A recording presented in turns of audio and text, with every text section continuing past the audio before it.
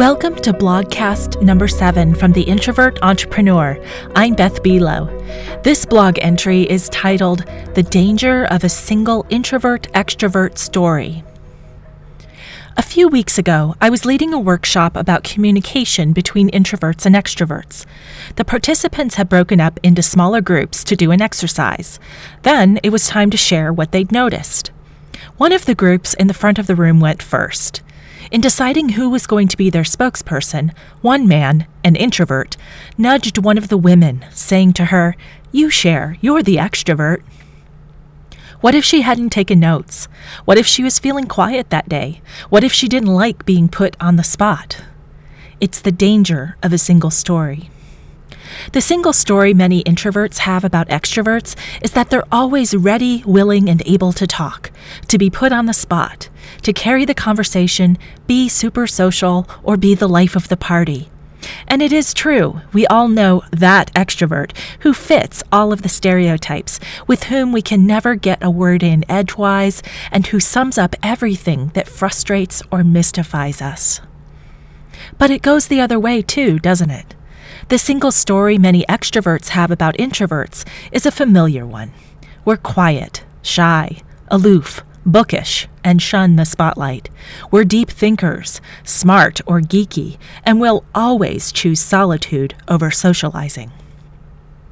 Single stories are easy. They allow us to put labels on people, giving us a shorthand, broad brushstroke way of making the complex simple. Whether we're aware of it or not, these single stories are often stereotypes that we've never challenged. Or they might have been born out of our first encounter with someone, and we've carried along the assumption that that one person represents all people who share what we see as that person's defining trait. This happens with race, religion, sexual orientation, age, gender, ethnicity, and yes, even with personality types. Think of all the wonderful people you might miss connecting with because you've adopted a single story about them. In speaking of her awareness of the power of single stories in her own life, novelist Chimamanda Adichie shares this in her fantastic TED Talk. She says, "All of these stories make me who I am. But to insist on only these negative stories is to flatten my experience and to overlook the many other stories that formed me.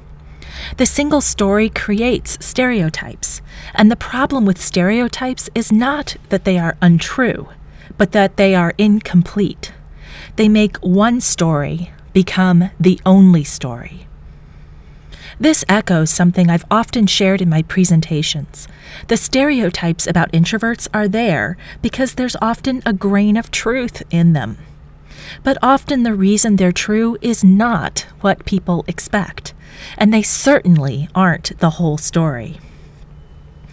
Perhaps this is the reason some people resist or dismiss certain descriptors, because they fear it will put them into the teeny tiny box of someone else's single story about that descriptor. They reject the label, which is certainly their right. It's helpful to examine, however, if rejecting that label serves you. In my mind, labels inform, not define. They add another layer to my story because no one else in the world shares the same combination of labels that I do. They unlock another tiny piece of the mystery that is me. I'm an introvert, and claiming that means I've accepted that I have a particular energy that needs to be honored if I'm going to be my best self.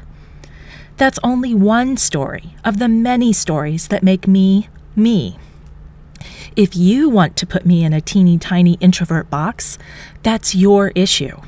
And it's your job to find out there's more to me than my introversion.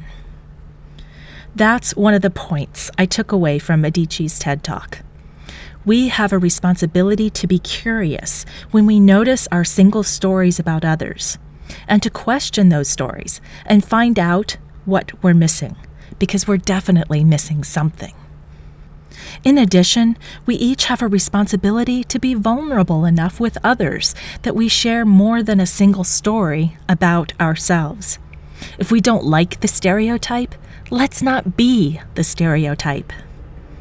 And finally, we have a responsibility to own all parts of ourselves and to trust that all of our stories are beautiful and worth sharing.